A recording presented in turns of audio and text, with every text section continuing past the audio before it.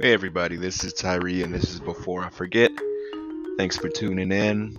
Hopefully you've already subscribed and you've shared so every time that we put out new content it comes to you automatically. Today's episode we're going to talk to Richard Youngblood.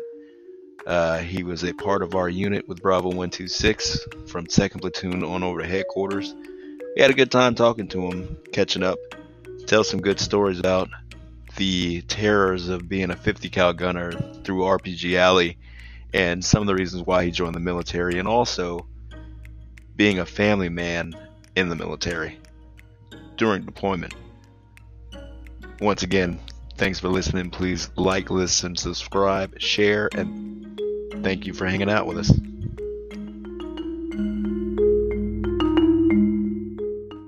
Hey, Howdy. hey, long time no talk. I don't know what the fuck's going on here, man. How are you doing? Did Oh, we're back now. okay? There you Yes. are. What in the hell? Man, I don't know. I had a phone call come through or something somehow. When I declined the phone call, it shut everything down. Oh yeah, that's the I thing, don't know man. what You got to put a sign up on the door says baiting, do not enter. Sorry. Anyways, where I left off on my story there, Well, you I got kind now. of You outlined. No, gotta we start gotta over. we gotta You gotta start So over. what y'all do here? Okay. Yeah. Well, So let's from the top. So and don't worry, man, because like Tyree will edit this out, but like yeah. we'll just start like from like the normal banter and like we'll make the incest joke again and then we'll all laugh about it because it was probably like a really funny joke, you know what I mean? And then Yeah, I got you. so like what was that? So what were you doing before the army? No, I was not doing anything, man. I was just sitting around a senior in high school, and I just remembered a lot of time my grandmother had shown me pictures and things of my grandfather in his World War II time and all the time that he spent in service, and he had Hmm. got a lot of medals and done a lot of pretty cool high speed stuff, man. That's what I wanted to do. Do you And know what unit he was in or anything like that? I do not. I've tried to trace his steps, and right when the army did the whole digital switch over thing, there was so many thousands of records that never got switched into digital, and Okay. my grandfather's were one of them. Yeah, So so we never.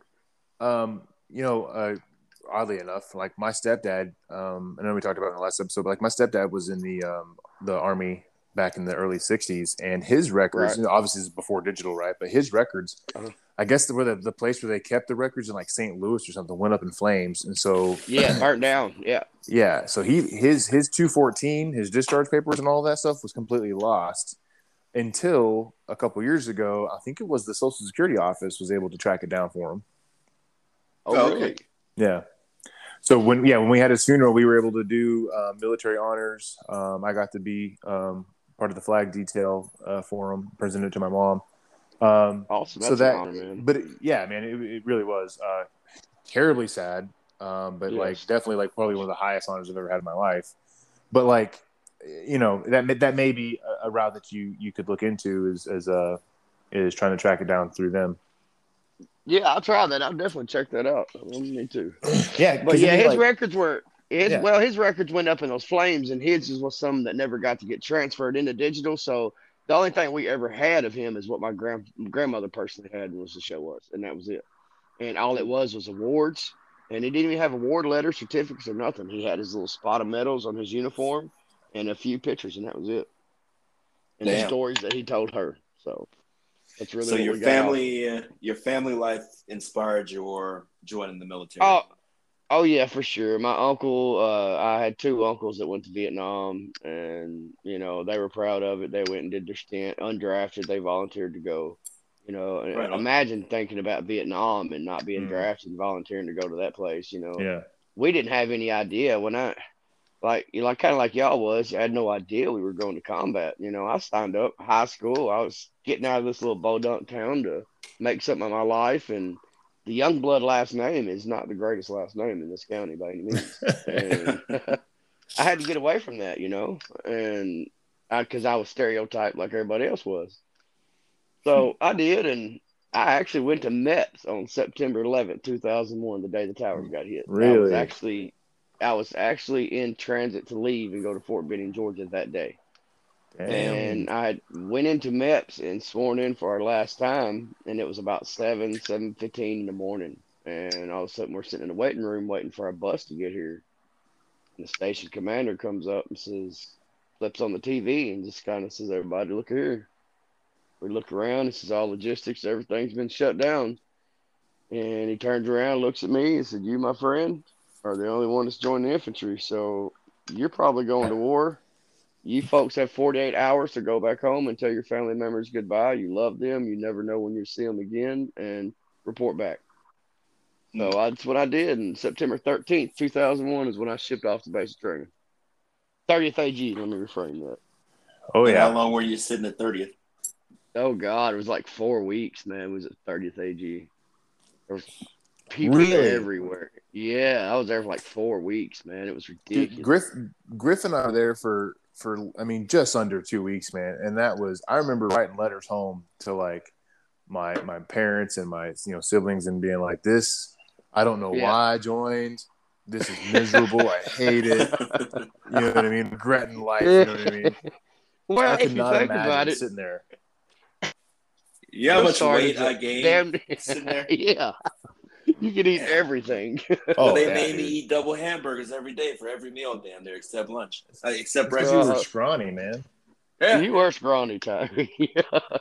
it worked out. But no, that's pretty much what I did. I went to Echo 119. That was at Easy Echo, is what they called 119 back in my day. But we went to Back in man, I went 19 ticketed too. Back in my day. But I got to you guys in Germany in 126, Great Blue Spaders there, and I guess it was in February of 02. So right before at the end of the field, right? Did you come out to the yes, field right with at us? the end of actually no, I come at the very last week of the field rotation y'all was in. Okay. And y'all come in as I was in processing, and then I mean I was trying to get command sponsor because I had a high school sweetheart. I was married at the time, which is a divorce now, by the way, but I had to get her command That's neither sponsored. here nor there. Yeah, right. Yeah, exactly. Yeah. But I had to bring her there and get her command sponsored, so I had to do all that. And by the time I got that remember done, you dealing with that shit. It was a fucking nightmare, kind of. I was a nightmare, dude. I had 2 weeks. We were deploying out to Kosovo. I didn't have no training with the unit. I didn't know nobody. So my big bonding time with all of y'all was Kosovo, man. I mean, that was the greatest time of my life. I love that place. Besides Samar, don't get me wrong. Y'all love Kosovo. I mean, y'all was talking about in one of your episodes about Lieutenant Jurek, as our PL. Well, as he got when they got switched out, we got Lieutenant Montrose. If y'all remember him. Oh yeah. He was a prior Ranger, went green to gold, was enlisted as an E6, E7 before he even become a commissioned officer. So that man taught me a lot, and he put me as his RTO and his pretty much butt sniffer, I guess you could say. Anything he said, I had to go get. Yeah, but right. it ended up working out for the best because that man taught me a lot, a lot from what he had learned from Ranger School. Yeah, no, he was a super knowledgeable guy. I remember. So he was an E6 Ranger, Airborne. I think he had his EIB. He'd even competed in the best Ranger competition. I think he came in like second or third. Yeah, he had the pistol up on the wall. Yep, and he had a knife. The winners get the pistol. Oh, okay. Right. Yeah, winners get the pistol. But yeah, he went green to gold. I remember when we were back in Germany, man. Like there were definitely some moments where he couldn't let go of being a staff sergeant. You know what I mean? But he was 82nd all the way. You know what I'm saying? He was all American born. You know what I'm saying? E1 to E6, and then commissions and come to us. You know what I mean?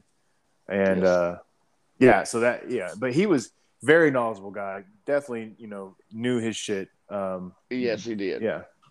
I'm actually kind of surprised we haven't talked about it yet. I thought about him and listened to your other episodes when y'all was talking about Kosovo and everything that happened there, and I was thinking about Lieutenant Montrose. He actually pulled me under his wing when we had to go walk the chicken leg because I was in second platoon with y'all with everybody, for that whole entire stint, and he pulled me under his wing and just at times y'all would be out doing different things, he would have me in as his RTO, telling me how he ran things, how he wanted me to answer, radio, how he wanted me to answer the squad leaders, because I was to be on his six at all times. So, Mhm. he didn't have to worry about a radio, didn't have to worry about comms, nothing. That was one of his main goals, and that was one of his main things he stressed to me was comms, comms, comms. Because Yeah, that's your most important thing while you're in the middle of an operation is your comms. yeah, man. When we deployed to Iraq, I was the RTO for Lieutenant Yes. Gunther, and I'd say that is kind of a stressful job, man, because here Yeah. you are, you're trying to relay information to the squad leaders on the ground. You're trying to relay information for the PL or information coming from the commander. So you got all this information coming both directions, and like you're like the center of it. Right, exactly. Well, that kind of led into my next job actually too, is because if y'all remember correctly, when we got back from Kosovo, Lieutenant Montrose was tasked to become the OIC of the arms room downstairs. Mhm. Well, that's when he pulled me in to take over the arms room. That was supposed to be a supplies position, NCO supplies position. Mhm. And he told me after he pulled me to the side actually and told me, he says, "Now, Private Youngblood, you're a brand new private in here, and you've had some pretty good experience through Kosovo, and you've got a good head on your shoulders. Would you be my assistant and run this arms room for me?" And he physically come and asked me if I would do that. Yeah. And he says, I see you got some mechanical skills. I was like, yeah, sure, I'd love to do that. So that's how I got pulled into that. And at the time, the headquarters didn't have one. So when we got back from Kosovo, it's kind of when I transferred over into the unit armor after we went to a Grafenveer rotation. They turned around and sent me back to armament school at Grafenveer. Oh, okay. So yeah, so that's where I left for about 6 weeks and went to gunsmith school over there, which is pretty awesome, man. It was just an experience I got to have. A lot of people didn't get to. That was pretty neat. Yeah, I do seem to remember you going off and doing that. Which, when you think about it, man, like when you're in an infantry, unit, you don't really expect to be in roles like that. I'm going to be a No, rifleman. not I'm at going to be a all. machine gunner. You know what I mean? I'm going to do this. I'm going to do that. But like arms room. Yeah, exactly, man. And here I am. I'm signed for $1.6 million of equipment. I've got to go to the MP station and sign out keys for this and go to the battalion and sign out in the register book at battalion every time I open this place. I got to pick up the phone and call the arms room and get security clearances. And, it's something I was totally unexpected as a brand new soldier going in the military. Hadn't Yeah. been in a full year, That's a and good here I am experience, starting. though. That's a It good really experience was. for a new soldier. It really was. It led me to be able to do a lot of other things, because after we got done with our Iraq deployment, I ended up PCS in Hawaii and went to 25th, with Oh that shit. unit. I joined the unit that was attached to us, 114 Golden Mm-hmm. Dragons. They Yep. Oh were wow. attached to us through Baton Rouge, Operation Baton Rouge, if y'all remember. Yeah. A company of them And was. yeah, a company of them was. Well, I was stationed with Charlie Company, the same company that helped us, that was attached to us. That's pretty cool though. Yeah, it ended Um, up pretty neat like that. did you uh did you go on that Afghanistan deployment? The one that Heil ended up going on? Because he went to Hawaii too. Yes, he at 118 was it 06, 07? I went to one with 118. We got asked to 118 was our sister battalion over there Mm-hmm. with 25th, and they were way undermanned. And when they got deployed over, the first 2 months they just got slammed hard and lost a lot of guys, man. That's what I And it heard. was it yeah, it was detrimental, bro. So yeah, I deployed that next, it wasn't even really a rotation, it was almost like a refit because Right. they lost so many, pretty much come and asked us. And there was a few of us that was pretty fresh hot off the deployments, and we were all like, yeah, we're let's go. So I joined in and got on the light side of it besides the mechanized side. It was pretty awesome. And Afghanistan was a completely different fight than Iraq, I will say that. Yeah, that's what I've heard. Yeah, it's Iraq, you're talking like, urban terrain, houses, buildings, tall buildings, streets, shit like that. But like exactly. Afghanistan, most of the time you're off in a cop somewhere, basically, fish in a barrel because, you're set up in these like very, tactically disadvantaged.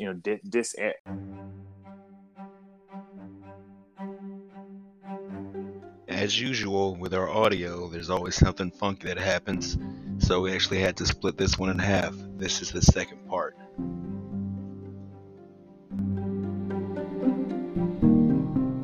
Right now, I have no idea. It's fucking dropped me up the wall. I thought if I just swiped it out, it'd go away, but it closed everything out. I'm going to have to actually do some editing for real now. Yeah, for real.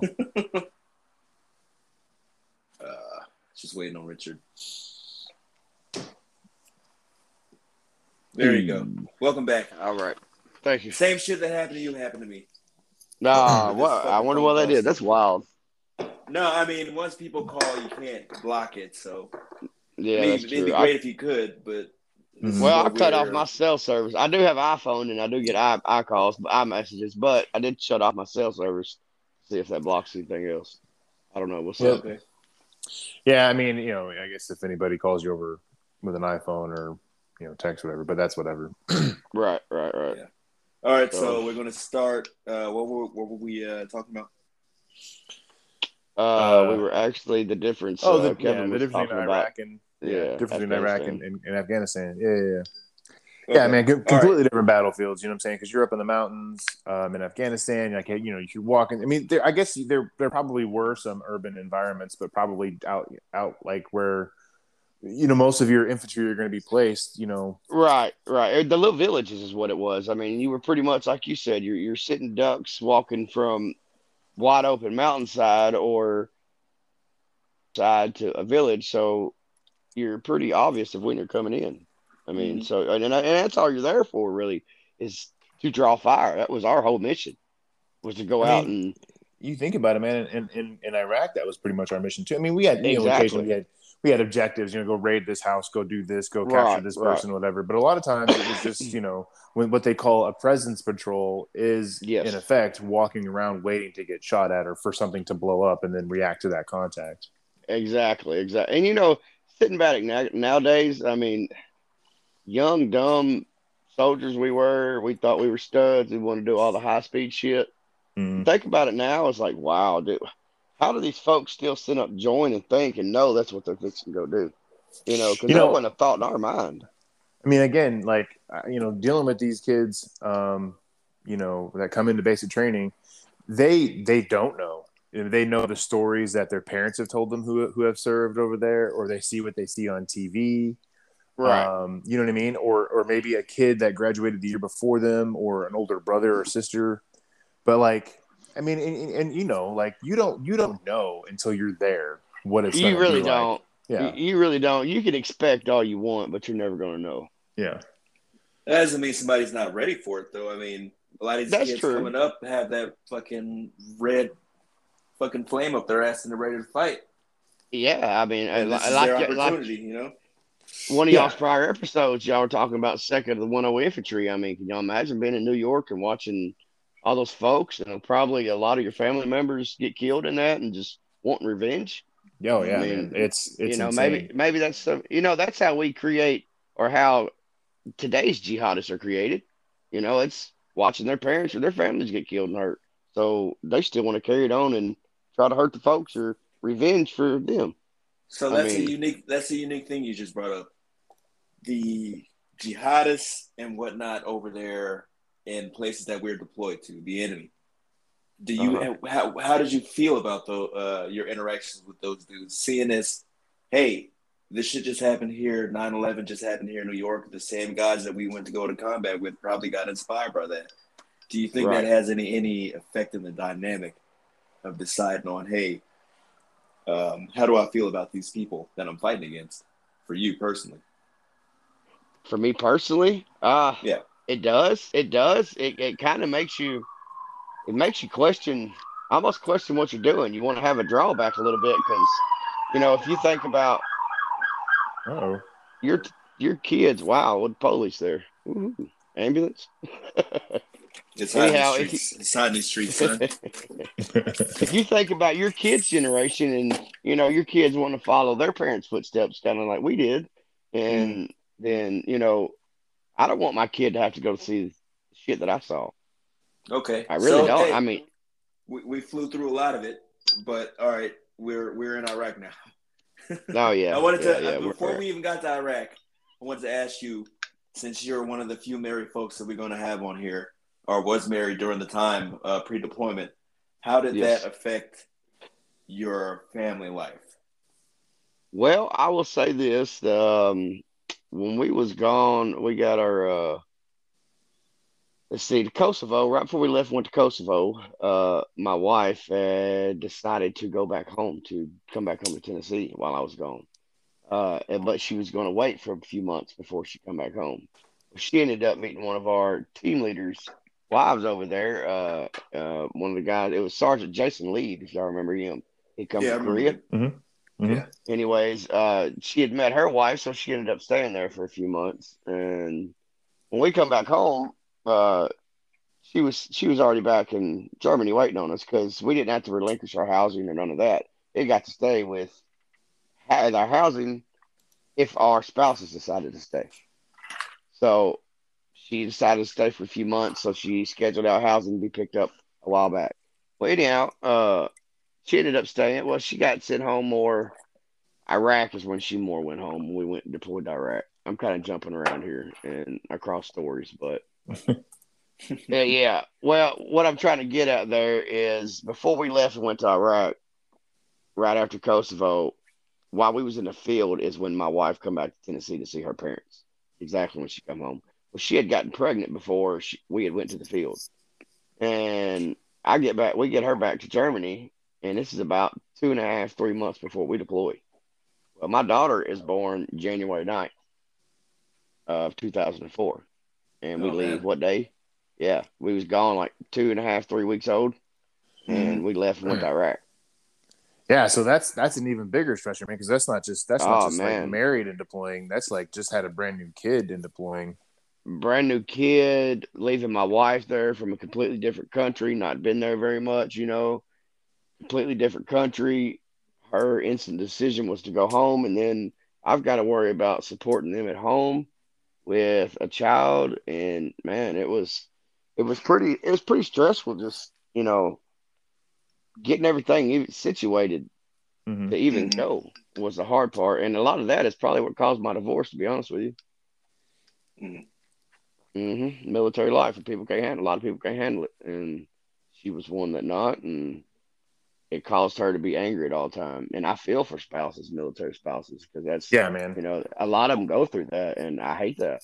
They Now, shouldn't I have to mean, do don't get that. me wrong, man. Like all the dependent jokes and like I served too and all that nonsense. My husband's at this rank, so that's how you would. I mean, that's overboard Right, as right. fuck, man. Yeah, But that's way but overboard.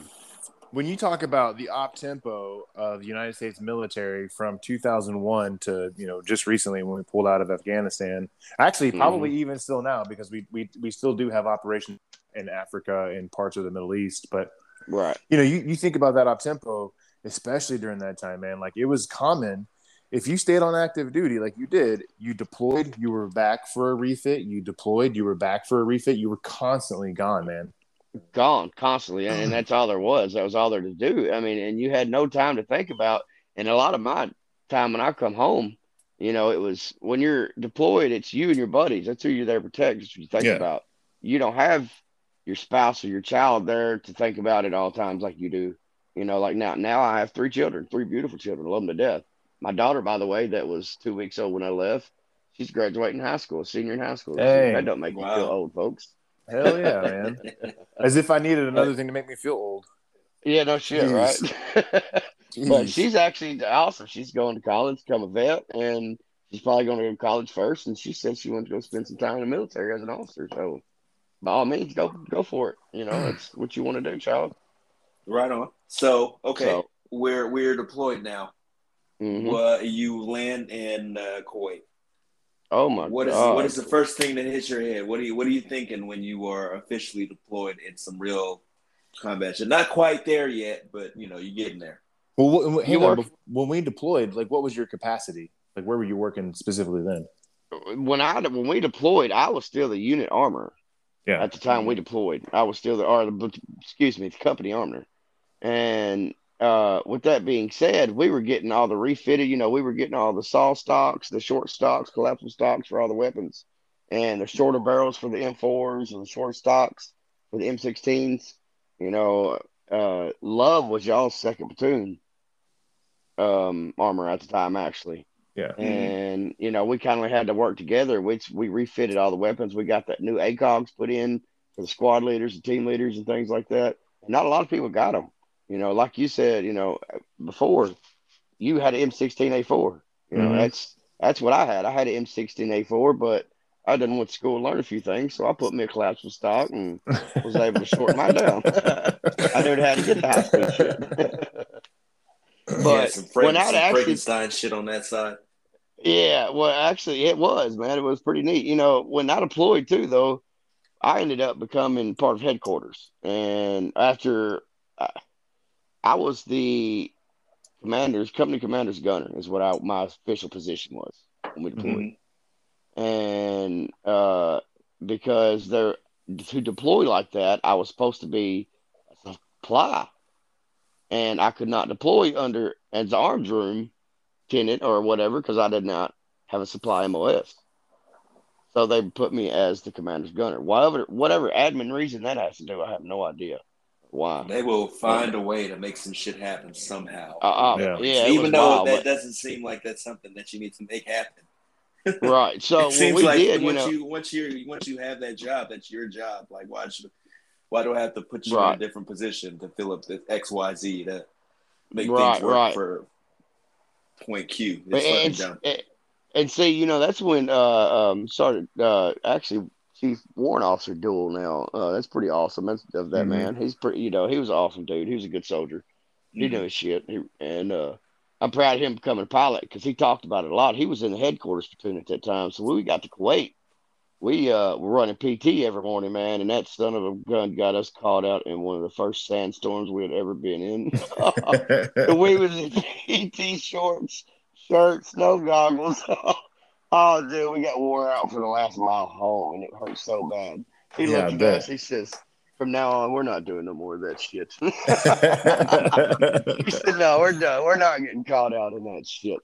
So it was, and I had to actually, we talk about the ride over from Kuwait into Iraq. I was a company commander's gunner at that time. And, I was talking about Lieutenant Montrose leading into my position when we deployed. I actually became pretty much like Captain Rockefeller's RTO at the time, riding up on top of his gunner, especially when he got off out of the Humvee, and because he was in the middle of everything. How Captain Rock was. He was being everything. He was an awesome guy. That is one of the most intelligent men I've ever met in my life to this day. How so? This man, I've never seen anything like it. I watched him up on that gunner's hatch, and I remember one story. This man, our first big fight we got into Easter Sunday. When Easter Sunday kicked off, he looked at me. We was riding around getting pop shots popped at us, and I wasn't seeing no visual open targets at that time. I was scanning hard. I had 50 cal on top of the commander's truck. Frederick was driving. He was hollering. So we come up to this alley when we get attacked. Y'all were telling a story about this the other day. And I looked down. I don't know how I noticed Captain Rockefeller doing this. This kind of leads into his intelligence is where I'm getting at with this. But as we're leading down this alley, we turn into one. And, we just get splattered with just 7.62 rounds everywhere. And Fred just starts yelling, and Captain Rocks look at me. He's like, "You better be fired." And I done shot about 30 rounds. I said, "I have." I looked down at him. I was like, "I've been fired." And Fred's over there screaming, "Shoot her!" Just going nuts, man. Fuck him up, yeah. Kind of like Griffin was talking about the other day in the gunner's hatch, just kind of going on. And I get in that mode back there, and I just happen to see Captain Rockefeller. He leads that entire platoon, not counting other squads from other platoons that helped us in different times, lead around that entire city. Would you say it was 230, 270 something thousand people? Yeah, around in there, that city. Yeah, he would guide y'all on every route without looking at a fucking map, man. Like he knew routes and route names in his head and could lead y'all to the objective of where we was receiving fire without ever looking at his fucking map. Yeah, And I've never seen. Yeah, unbelievable, man, unbelievable. That I mean, so to put that into perspective, I mean, I can't think of any major U.S. cities off the top of my head right now, but like, I mean, because obviously like all the major U.S. cities are a million plus, but I Right, mean, right. you think about operating in a town of 300,000 people, right? 300,000 people. I don't remember the square mileage of it, or I don't the either. area of the town, but I mean, to be able to just off the top of your head recall every single, and we didn't use the street names that were already there for Samara. So like No, it was when the you're in the NBA military, basketball teams. Mm-hmm. yeah. So but when you're in the military and you're operating in a foreign land, like we don't bother trying to like memorize the actual street names of these towns because they're in a different language. Not everybody speaks it, so it's easier for us to set up. We're going to call this like, well, MSR Tampa, main supply route Tampa. There was, route Irish, right? So in town, like you said, we used, basketball teams or whatever. So it's just ways for us to be able to like, okay, so we know for a fact that this road is called this based off of what we're calling it. Right. And we do that from a topographical map. That way, every single body, single soul down to the last foot saw gunner, rifleman, AG, whoever knows exactly which road they're on. So everybody can look at that map and say, okay, this is what routes we know we're on. Right. Prospectively, it's what it should be. Right. So yeah, man. So like to have a town of 300,000, and I'm trying to look up the square miles of this place, and I'm just not. Man, I guess I don't know how to internet right, but Brown, it's funny, Tyree. You talking about y'all's commercial on your last couple episodes there about MrGoArmy.com telling your story because you had the picture of the spiral minaret. Kudos to you, man. Eat that shit up, brother. You deserve it. We all do. Eat it up, man. Hey, man, I've been trying, kinda. I think I'm gonna try. Eat it up, dude. But... On top of that, eat it up. But I wish that I could have got my picture because I was the first son of a bitch to re-enlist on top of that minaret. Where are you? Oh, yeah? I flew the American flag. It was right after Sergeant Goff became the re-enlistment NCO for our company. Nice. Yes, and I flew the flag. Captain Rock, the XO, Sergeant Goff, and me were on top of that minaret, flying American flag, getting sworn in for my second re-enlistment. Right on. So your initial enlistment was 3 years? No, 4 years. It was already 4 years. But I come in, it was 2003. It was right before, it was a little bit before we left. 2003, you always come up before, I had an open enlistment for some reason. It let me open up. I have no idea why it come to me like that because it was like right at my 3-year mark. Well, because you can re-enlist a year out to your ETS date. Yeah, exactly. Okay. All right. So did you get that bonus tax-free? Well, shit, yeah, I did. Yeah. I took 18,000 and went to Hawaii quick, baby. I mean, why not? I mean, hell, I got, the best part about all that, everybody talks about, you see folks in stories now about people having enlistment bonus problems and this, that, or the other, how it worked out. You got to wait 12 months to get enlistment bonuses or whatever. Mine, we had to wait so many days, but mine kicked in while we were deployed downrange every time. So I got all of mine tax free every single time. Nice. Really? Yes, I did. That's lucky. I got lucked out on that, dude. I don't know how that worked out, but it did. All right. But I finally figured it out. Samara is 58 square miles. 58 square miles. That's a big gut. That's a big fucking town, man. It's a very big town, man. I mean, to have 300,000 people in it, that's a lot of people in such a small area. Yeah. You want to get technical with it, that's not a small area, but I mean, 58 square miles. What's that? It's a good size area with a whole lot of people just living on top of each other. Yeah, St. Louis, maybe. I mean, that's close. I would think. I mean, that was close. I'm sure they've got more population, but probably that is pretty close. St. Louis is 65.99 square miles. So yeah, they're about. Okay. So imagine a man that we just got sworn in as our company officer, our company commander, because of our switch out we had. Uh, Learning that St. Louis in a matter of 3 days, 4 days, man. I mean, that's pretty impressive to me. Yeah, and You got to do. St. Louis has the same population, about 300,000. So there you go. That's You got to do what you got to I do. He was put in that leadership position. You can't come in half-assed. Which he was he was from the Ranger Bat too, so he was a pretty high speed man himself. He knew his shit ahead of time. He had a CIB on too, if y'all remember correctly, right? He was prior enlisted, which is when he got a CIB. He was when he was with Ranger Bat. Where did he go? Panama, I believe it was. Panama, I believe, yes. Man, are you in contact with him still? Because I've been wondering like how his career progressed. I have the last I heard, Captain Rockefeller, he was a light colonel at the Pentagon. Okay. And that is the last I heard or knew. And I have not seen or had any kind of contact with him since. I mean, and you ain't never going to have no contact with him because that shit's G-15 classified, baby. Exactly. I'm sure he's up there. You know what? I bet, you see Command Sergeant Major Sims all the time, Force Column Sergeant Major now, which is our first sergeant. I was in that headquarters platoon and during that deployment, and I didn't we was out right beside y'all at all times with the Humvees because you know how First Sergeant Sims and Captain Rock was. Them two loved to be in the middle of it. Oh, So, and that was awesome. That was a great command. Like y'all said before, that's a highly commendable command team to do what they did as they stepped in right as we went on deployment.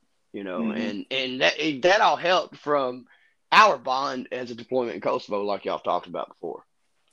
I think that really does mean everything. That's you got a hell of a team already put together. You can swap out some parts and it'll still work. Exactly. Everybody knew everybody for the most part, and everybody's comfortable and knows how we all operate on the same page. And we had done that, and even though you do swap platoons from here to there, it kind of coincides and it helps the whole company coincide with each other. It makes it all for a better layout for everybody. Man. Yeah. It just really does. They wouldn't grab shit bags. So exactly. So we're in Humvee. We're in Bradley's. You're in a Humvee. No, I'm in a fucking Humvee with sandbags driving all the way to Iraq. I was in one of those shitty sandbag Humvees. Yeah, I was going to ask you how that feeling was, but I guess it wasn't a great feeling. No, it was not a great feeling. I was up on top of the gun. I rode on a 2-inch nylon strap all the way to Iraq. Dang, man. That hurt. And Brad did not ever want to switch off driving. Yeah, he did not want to switch off at all. He just wanted to drive. He didn't want to get on the gun. So that was my job. It was you, Fred, and who else? Captain Rock. That was the only three in our Humvee. Going up there? We rode together going all the way up. Yep. Any funny stories? Any funny roll-up stories? Or is that all exclusively for that crew right there? You keep it to them. No, ain't really nothing exclusively. That is actually one of my bad memories I do not have is that trip. I remember driving up there. I remember us getting a detour as we go into Baghdad, and then a certain PL kind of led us off in the wrong direction at one time, and we had to turn around. Y'all remember that? In the middle of a fucking marketplace in Baghdad? No, because I do remember that. Yes, you were. Wow. I believe you were the last vehicle. Y'all got turned around way last. Oh yeah, we were at the very back. Like, what the fuck is going on? Well, there were some MPs up on a major intersection up there, and we got turned off. They tried to make us detour, and SPL come over the radio, and Captain Rock, I guess, had confidence in him, the CO, and says, "Hey, okay, lead the way." So he did, and it was a big old crowded marketplace full of people we didn't want to be in. I am not familiar with this at all. Yeah, we got lost bigger than shit there for about 3 hours. Yeah, I do remember that. And if you think about it, if people listening go back to the initial push into Iraq, it was a very similar situation that led to the abduction of our very first Iraq War POW, Jessica Lynch. Yes, and that actually that particular event changed the game for what we call soft MOSs. MOSs being your military occupational specialty, your job in the military, and your soft ones are the ones that are not specifically trained in combat operations. So your people like your infantry, tankers, combat engineers, Cav scouts, and occasionally MPs, military police. They're all trained in like combat operations, but not everybody else was. So like your soft MOSs, like your chemical, your fuelers, all these other jobs like that.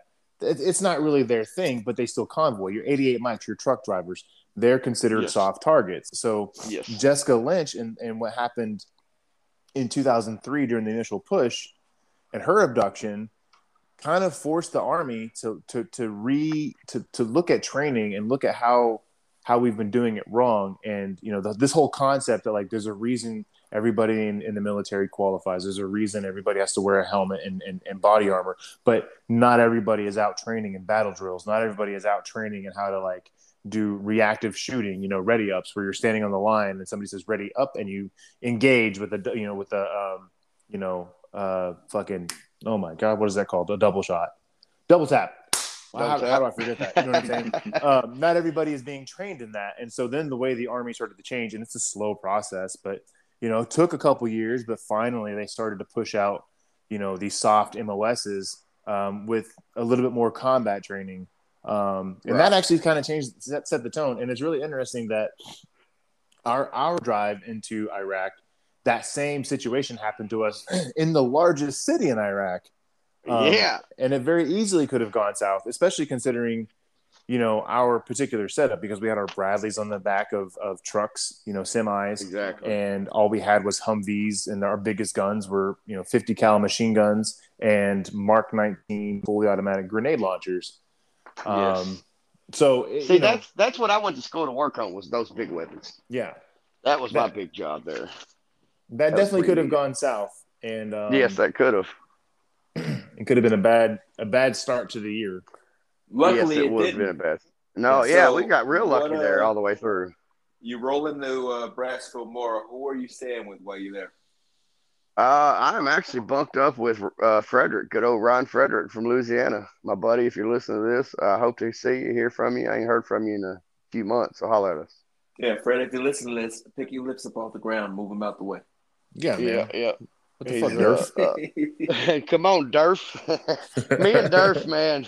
Durf was we got split platoons there. He come back to second platoon, but he was in headquarters for a while as a commander's driver. And me and him, he was my battle buddy for the biggest part of our deployment in Iraq. And me and Durf, dude, we kind of connected on a bond, kind of like you and Griff did there, Johnson. Mm-hmm. It was pretty awesome. He was a good dude, man. Good down there. He liked to be a smart ass a lot. I still love him though. Oh yeah, man. Fred, one of my favorite stories from Fred. I can't tell that story. You probably can't. No, there's no telling. Yeah. Well, I'll just say if Fred, you're listening, I hope you remember this story. So I'm not going to tell the whole thing, but we were on a run, right, in downtown Schweinfurt. As we would occasionally do, running on the economy, and with Sergeant Smith's squad at the time, and he really needed to stop somewhere on the run. And he runs into this bakery, and he pops in and pops right back out. I was like, oh no, that place won't work. And we're like, what the hell? Why not? Those girls in there are cute. What if I want to come back later? And so, all right, whatever. And we keep on running, and we're like a half mile from Leadward, so we just keep on trucking and get back to the barracks, and we're doing the cool down and all that stuff. And come to find out, he should have stopped while we were there. Let's just I put it can that only way. imagine. Yeah, man. He, Fred, you could talk shit to Fred all day long, and he would give it right back to you, man. He definitely was a good dude. With he really veracity. was, With veracity. Yeah. I like Fred, man. He had a fucking attitude and temper that just fucking snapped in a second. He would bitch about anything. Yeah. He bitched about every damn thing. Every fucking dude. thing. Yeah. And they're valid complaints for the most part. For the most part, they're valid. Yeah, they really were. Well, some of them are pretty dumb. I will say that. I said for the most part, goddamn. Yeah, right. Yeah. Yeah. All right. Me and Fred had some good times though. We went back, man. We was chilling, just reading some letters and shit back. Walking around some of the grain silos there at Browse and Mora when in the middle of the deployment, and we get fucking shot in. A bunch of rockets come in at us, and me and Fred are stuck back here in this grain silo, and these bitches are landing like 100 yards away from us. So, and we're out back, like kind of. I don't know. You know how if y'all remember correctly, the mortars were over towards the town of Samara, and I'm not good with directional at that point in time, but they were towards Samara where the mortars and the artillery was stationed at, and there was a set of grain silos in between us and the mortar section over there, or the artillery section set up. And me and Fred was walking around in and out of those grains one day, just kind of bullshitting around, cutting up, getting away, just kind of relaxing away and talking our own shit with each other, talking about our families, and all of a sudden these rockets start coming in. Some of it, he freaks. He instead of running out, he jumps the wall and he leaves his weapon laying on the. Because we're sitting in a grain silo, he's reading me a letter, and he leaves his weapon in the grain silo. Yeah. And we take off back to the bunkers for head count, because if y'all remember, we had to go back and do head count. Yeah. So he comes over to me in the pitch black dark and says, "Youngblood, there's a fucking gun in the goddamn silo." I was like, "What?" I said, "Say that a little bit louder, why don't you?" Yeah, no shit. And this little bitty old sandbag bunker that we built, y'all remember those beside our hoochies, don't you? Yeah. Oh man, but we were in those little bunkers. It's just like the memes on the internet. When you first get there, you know what I'm saying, you hear that fucking air raid siren or whatever it is, and you hear the launch and the impact. You're like, "Holy shit, get to the bunker." But like 6 months in, you're like, "Fuck it, man. If it's my time, it's my time. It's my time. It's gonna hit. We have no cover. Just let's come on in." Let it do what it is. I remember that night. That those rockets came in and you and Fred were off. I remember something very specific that Fred told me about being off that we won't get into, but I do remember that night very well. Because I remember Fred being like, "Holy fuck, man! Holy!" Like he was freaking out. It was hilarious. Yeah, we were drinking. I think we was drinking some of his sister's coffee he had sent. If I remember correctly. Yeah. Y'all are out there just having a fucking casual stroll while the fucking rockets are coming in. Hey, man. Yes. You get so far into deployment, man. That's just what it is. You know what I mean? It was nothing to us at that point, man.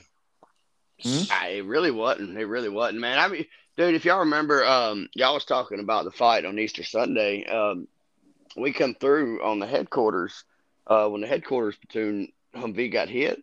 That was Sergeant Brunick took a bunch of shrapnel on the side of his legs. If he was our FSO from the artillery battery, the guy that called in fire.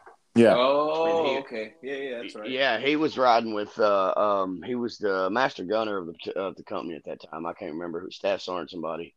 Didn't they say somebody picked him up while that shit was going on and they made a big deal? It was staff sergeant. It was the platoon sergeant at the time before Sergeant Winchester come to us. It was the Mike Goff, the master gunner. I can't. Sergeant Worth. His name was he with us? No, it was. Yeah, no, Sergeant Worth wasn't with us. It was right after Sergeant Worth. The guy with glasses. He was. I can't remember his name. God forgive me. I mean, he was. It might have had. I cannot remember. We'll have to put some thought into it. We'll look at it. Well, he was the Mike Goff right after Sergeant Worth left. Yeah, I don't remember exactly who it was.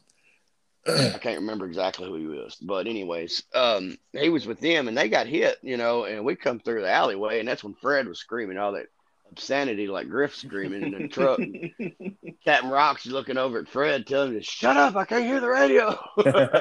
He said, "I'm just laying off." And I remember looking up at that time, and this is my first visual contact I have of actual enemy soldiers sitting up with RPGs and RPKs sitting up on rooftops like you see in Ghost Recon or some shit. Yeah. I mean, we come up in this alleyway, man, and it was every building. I was spinning in 360 degrees, just rolling with 340. That reminds me of a scene from the movie Black Hawk Down when they're trying to find their exfil from the town, and they are just surrounded. Trucks are just driving around in fucking circles. 50 cows laying down rounds. That's what we was doing, dude, and we was taking that all the way through like 2.5 blocks. We were trying to get around to the other Humvee. And that's when good old Crazy Bill Baggett there, Mr. Mhm. Son Baggett, God Mhm. forbid, I love that guy. He was awesome too. He'd give me hell in that arms room. But yeah, he did. But it's when he was headed over, which made Captain Rock pull out. And we pulled out when we went to recover that man that had got the pilot that had got shot in the foot in the Kiowa. Mhm. Yeah. Yeah. When Yeah. we went to medevac him, we had pulled out of what we thought was RPG range, if y'all remember correctly. And that RPG was shot at us. We were sitting out in that field Yeah. right outside the town. And the idiot Jihad or Taliban or whichever one they was at that time decided to pull one launch pin and never pulled an explosion pin. It was like a 2-pin RPG, and it never exploded. It went like 3 foot over the top of my head over my Humvee, and it bounced by one of y'all's dismount squads, and I can't remember who it was. So the And RPGs, man, they have a unique setup to them. So basically, it's just like any other like rocket launcher or whatever, where you have your typical safeties like you would on any weapon system. But like at the end of those things, there was some type of like, and I'm not like overly familiar with these things, but I do know that there's some type of like primer that goes in the tip of yes, those things. So when they make impact with something, it's like for example, our things like the 203, the grenade that's launched from a 203 or an AT4, like they have an arming distance, right? They have to, like the 203 has to correct, rotate so many times so that it's safely correct. away from the person who fired it. Well, the RPGs have a primer that's in the tip of those, and and yeah, so that's where that comes from. And so they probably did, because that happened quite a bit actually. I remember that Yes, happening that a did. ton of times. I One remember time, hitting a. go Go ahead. ahead. No, go ahead. No, no, I was just talking. Going to say I remember quite a few hitting Bradleys and bouncing off and never Yeah. exploding. I spent hours waiting on EOD to come get it. Right. Well, there was so towards the end, man, like we were up on a rooftop. It was I was in Sergeant Smith's squad. I was one of his team leaders, and I was on a rooftop laying behind some bricks. Right. There's just one layer of bricks. The whole rooftop was like, it looked like it was freshly tarred, but it was just because it was so hot. Um, and so we were in contact. Right. I was engaging from where I was, and then the rest of the squad was on one side, other side of the building behind a wall shooting down, and they were engaged by somebody else. Well, they receive an RPG. Like you hear the launch, you hear it sounds like air brakes on a semi on an air brake, a vehicle that takes air Yes. brakes. It sounds like the air brakes being released, and it just slams into the wall. And had they primed that RPG, all of those guys would have been down. Maybe not dead, Down. but down for sure. Like Yes. Purple Yeah. I Hearts, mean, they maybe took shrapnel one through. KIA. Yeah, for sure. Mm-hmm. But that thing wasn't primed, so it hits the wall, goes like flying off, flipping all the way back down to the ground, and we're on top of a 2-story building. So just below us is Wild Bill's track.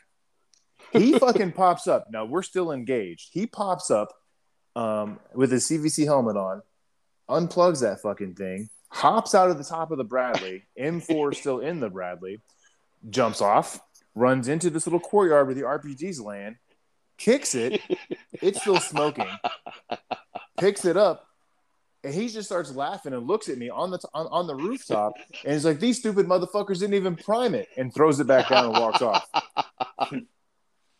God, that We, What? we were. What? They were not the Where varsity, does but at that the same come time, from? that's fucking nuts, dude. Like, God damn. Yeah.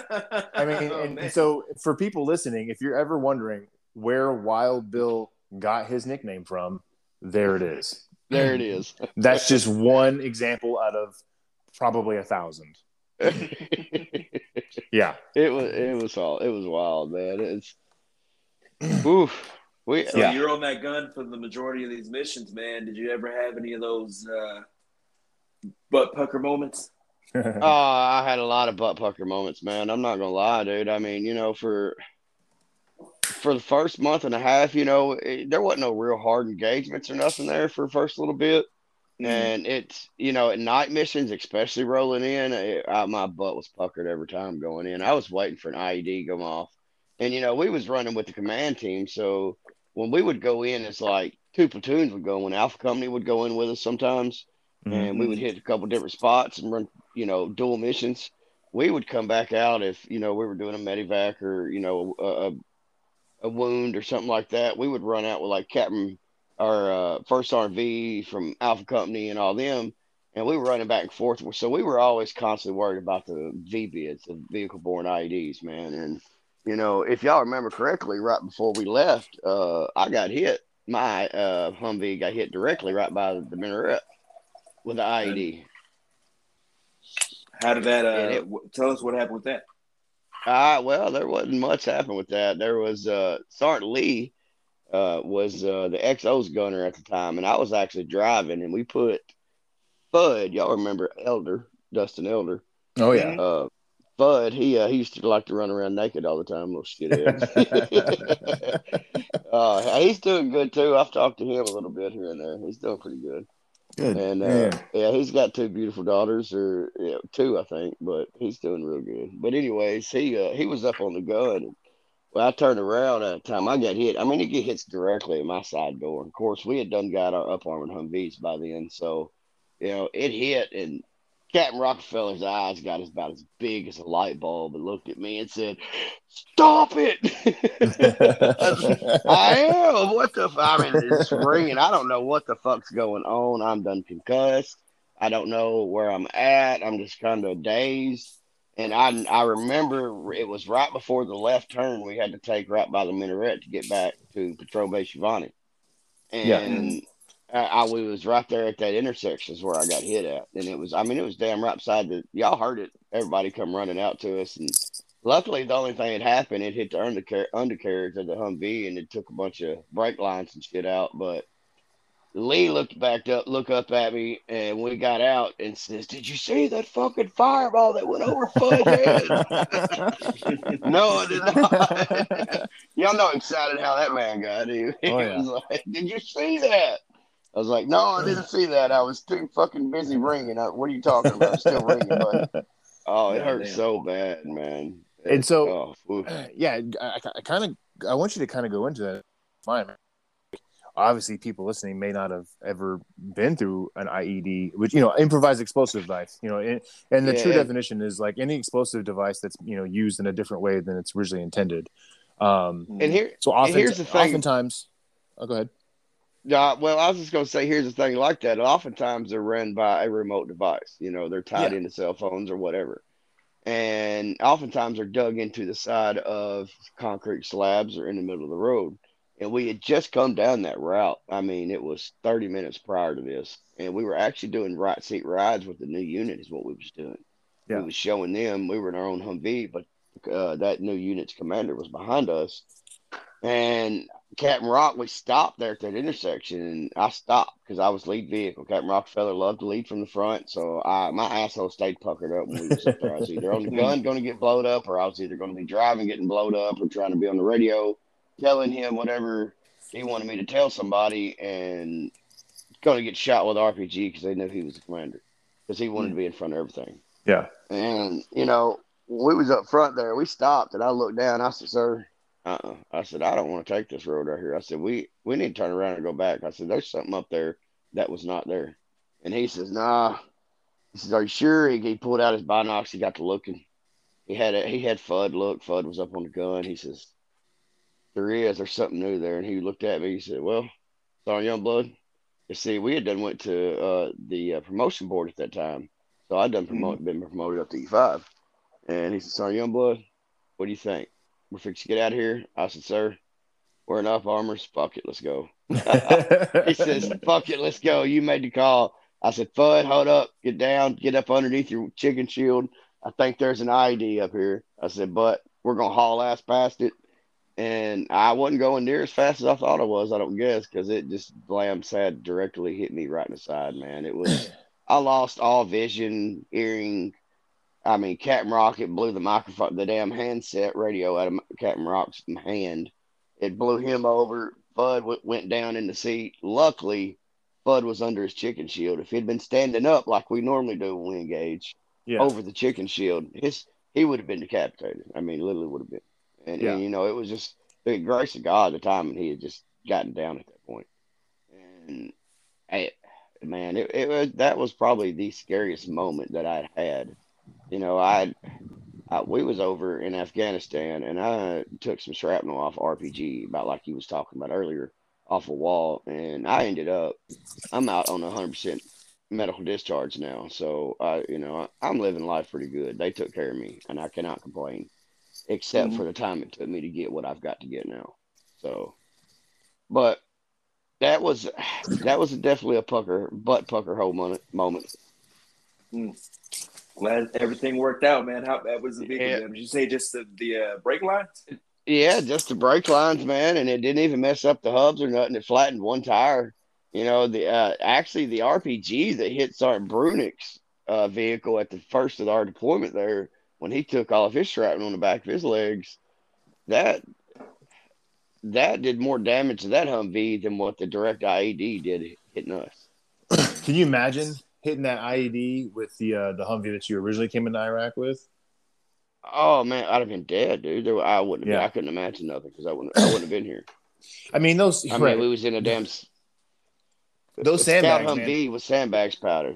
Yeah, Yeah, those sandbags only do so much, man. But like, I mean, those up armoreds, comfortable as they may be, limited in space and all that stuff. But I mean, there's a trade off, right? Like you're trading comfort for security, for safety. So they definitely for do their sure, job. man. Yes, Yeah, they I did wouldn't do their even. I job. don't even give a fuck about losing out on a little bit of space, man. I would Yeah, for sure. gladly be a little bit more uncomfortable just to Oh, have for that sure, fucking for sure. security, man. Because Yeah, I shit mean, like you that, know, the fucking RPGs and these fucking IEDs hanging out, like you just went down that road. These treacherous motherfuckers are doing this all kind of wild shit. I wouldn't. I wouldn't risk it. Yeah, no, no, not at all. I mean, you'd be dumb to send, like you said, your soldier into combat with a light skinned Humvee right now. I mean, yeah. And they were Back it's doing then, it. anyway. terrifying to think They were about. doing it that year. That year, the people that, of course, that's what they were using. Yeah, that's all they had. we obviously we did replace a mechanized unit, but like other Hmm. units were rolling around in light armored or no armored vehicles. Well, Um, 101st was there, was they not? A part of 101st. They was all in light skinned Scout Humvees. yeah, I mean, it's just a mess. I mean, it really is. Armor is the way to go when it comes to things that go boom. You know what I mean? Yes, no doubt, no doubt. Like you said, the second of the 108th, poor man that took the RPG in the Oh man, chest that was a bad night, bro. I still think about that night. yeah. So And you were on the radio for a lot of things. How did that go? oh, dude, it was chaotic, man. It was chaos. And the sad part about that, dude, I think about this every day of my life, and I cannot get it out of my head. Is I was sitting there on the commander's gun, and the platoon leader that orchestrated that entire shindig of their 5-ton traveling with the steel sheets Hmm. instead Mm-hmm. of getting out sooner and walking like they should have had. I asked him. I kindly begged him not to send so many soldiers out in that 5-ton. I mean, I specifically, we're not. I mean, if y'all remember correctly, we were in RPG alleys where we was taking it. That was our nickname for that place Hmm. that we inherited from Fourth ID. Right. And we had begged, and I specifically that night as we was prepping right after mission brief and everything, we was sitting down, and I was, sir, look, I'm not the man to tell you what to do, but I would ask you personally to take that down to one squad, not put two squads in that 5-ton. And sure as shit, that's when it went off and got hit pretty hard. But Yeah, I man. think about that every day, and it sucks. What so as far as thinking about, I mean, like that kind of brings up a thing that I think that Tyree and I were both wanting to get into is, definitely life after the military. I mean, obviously, after we went to Iraq, you go to 25th in Hawaii, and then you deploy to Afghanistan. So you get out of the military after that, right? Yes, I get out after that. I'm done with that. I took I took some of that shrapnel from that RPG, and I come back, and it was part of one of their little downsizing missions times that they had for, I guess, Department of Defense to downsize the U.S. Department of Army at the time. So they sent it up instantly for me to get a med board, and I got a 30% disability and honorable medical discharge with 6 years still left on my contract. Dang. And I got that from Department of Army, sent that down to me through my med Okay. board. So definitely, medically retired Yes, from the Army yes, after 4 years and multiple deployments. One peacekeeping deployment and 2 combat deployments to 2 2 different combats. countries. Yeah, and so now here you are. Like Army says, "Hey man, thanks, but have a good one."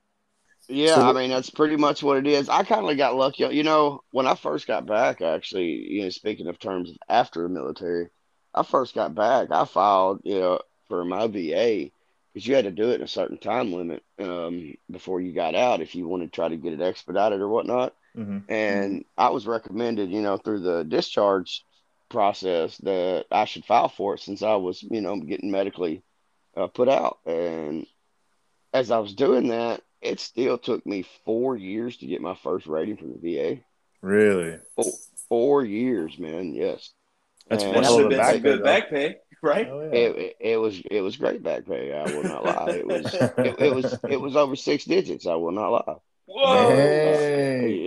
Yeah, I lucked out on them, and they couldn't do shit about it. So, Yeah. because I'd done what the DAV, that's Disabled American Vets, is definitely a good branch if you need to get a hold of them people.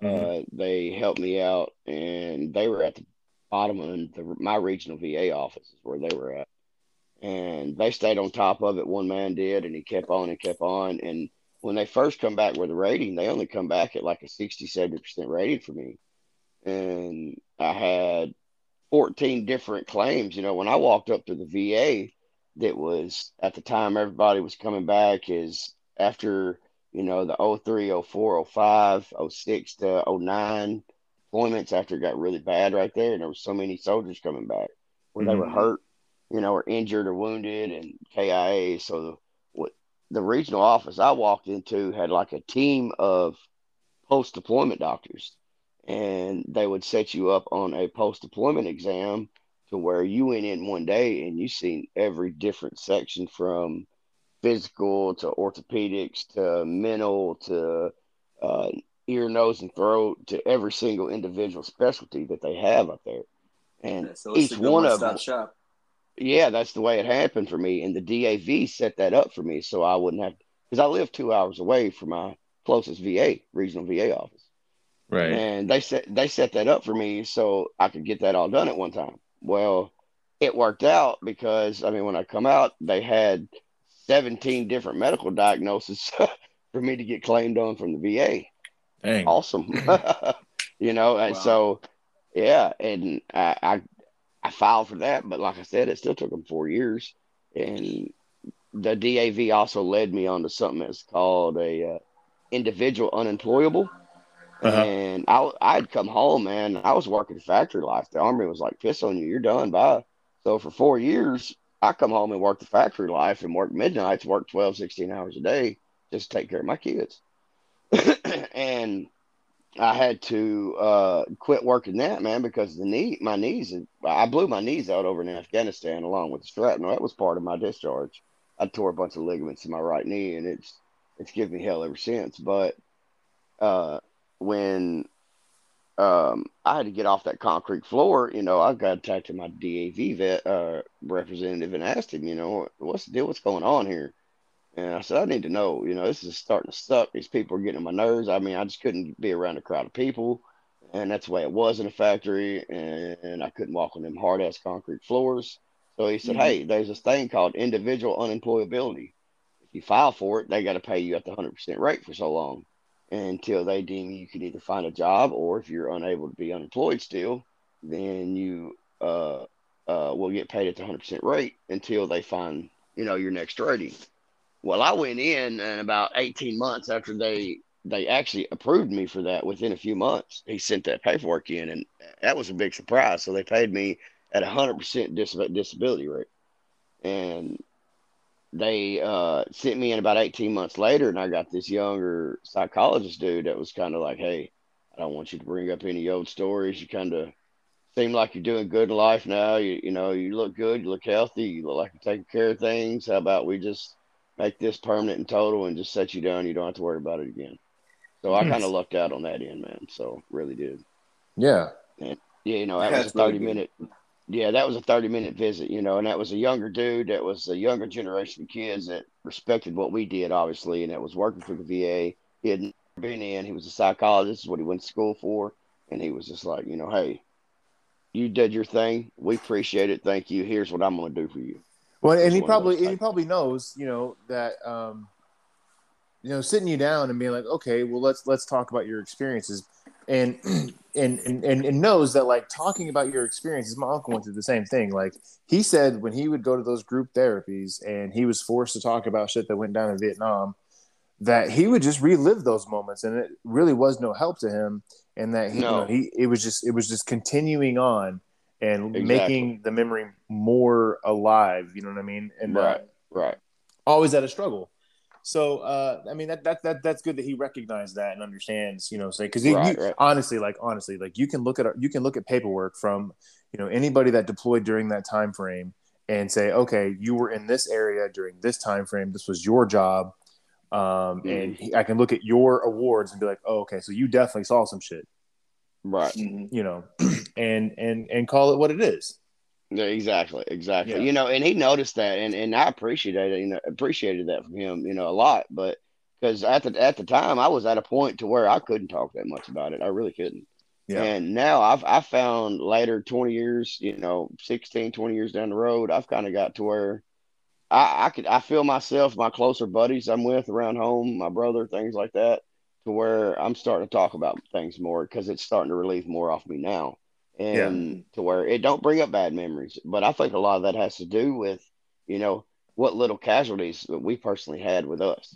right, And I think if we would have had more casualties, with us, then it might be a completely different story, for sure. because Yeah, we got lucky because, like we said, our Kosovo deployment helped, and we knew we had each other's backs. We lived that time in Germany with each other.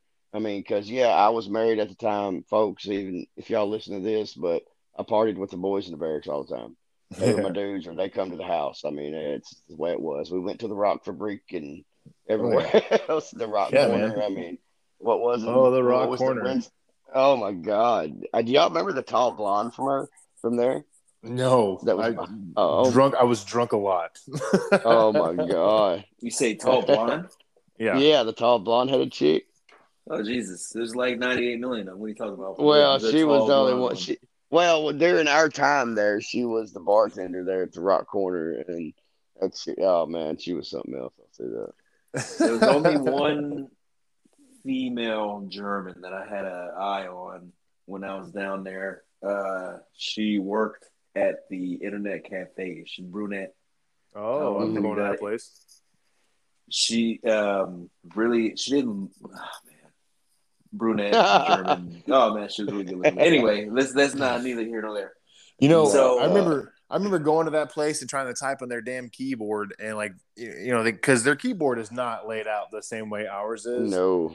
You know what I'm saying? Because like the what is it? The fucking oh man, so like where the X is, I'm looking at it now actually. So where the X so it's the letters are all over the. I mean they're mostly in the same place, but like as you're typing along, like you'll hit a letter that's like wait a second, that's not the letter that needs to be in there. Um, mhm. yeah, man, and so this you go back to like 2000, I guess we were hitting that place up, oh 02, oh 03, early oh 04. Oh, At the four, time, yeah. yeah, at the time, what I'm saying, that was the internet. You went to a place that had the internet and you would get on there and you would send emails and you would update your MySpace and all MySpace. Oh that. my Yeah, yeah. God. Yeah. MySpace. And that's what you did. You know what I'm saying? That's where you had to go to a place to do that. We had computers in the barracks, but those computers were not for the internet because we didn't have the internet in the barracks. Those No. computers were for like watching Whoa, whoa, movies. whoa! There were some people who had internet, and I think Dougie Fresh had internet, or somebody Well, of had like course, a really nice computer. yeah, no, yeah, he had a gaming setup. You know what I mean? Yeah, Yeah, yeah. Him and Paget and a few others. They had gaming setup, but like we weren't gamers. You know what I mean? We weren't on there No, playing hell like no. Again, whatever we were fantasy bullshit. You know what I'm saying? We were no. drinking.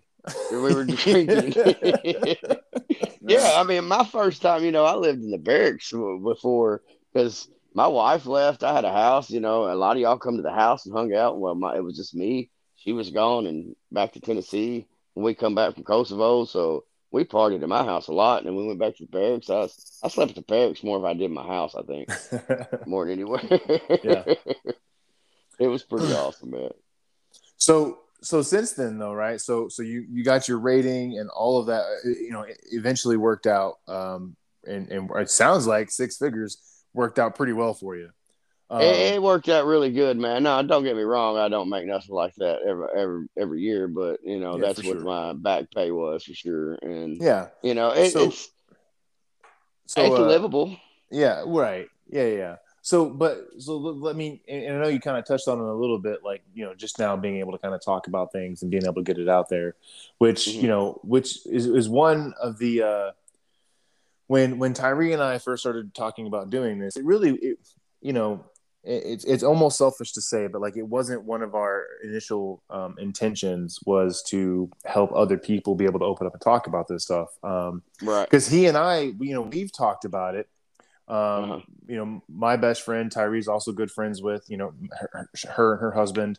And so we would, all the four of us would get on and we play Call of Duty. And, sometimes we talk about shit in Germany or in Iraq or wherever. Right. And so I think that there was a level of comfort in talking about that stuff group. And what we wanted to do is be able to, put this stuff down. I mean, like we've discussed in previous episodes where we want to talk about, like, we want to let people know that your regular everyday soldier did some shit too. And I mean, don't get me wrong, man, cool guys got cool stories, but like, we weren't cool dudes, man. We were nothing to write home about, but like, we were out there doing it. You know what I mean? Yeah.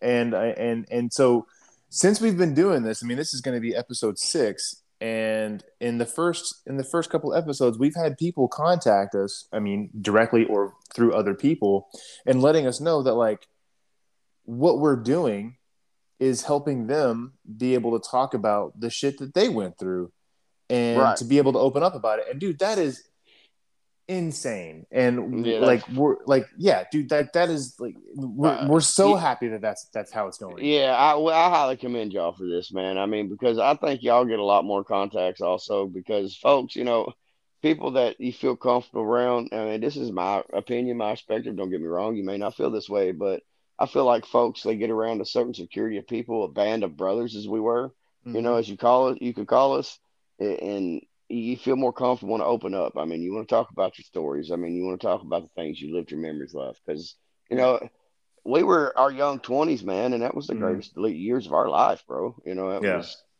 I wouldn't trade anything in the world, and I'd go straight back to combat with you guys again today. There would be absolutely, second question about it.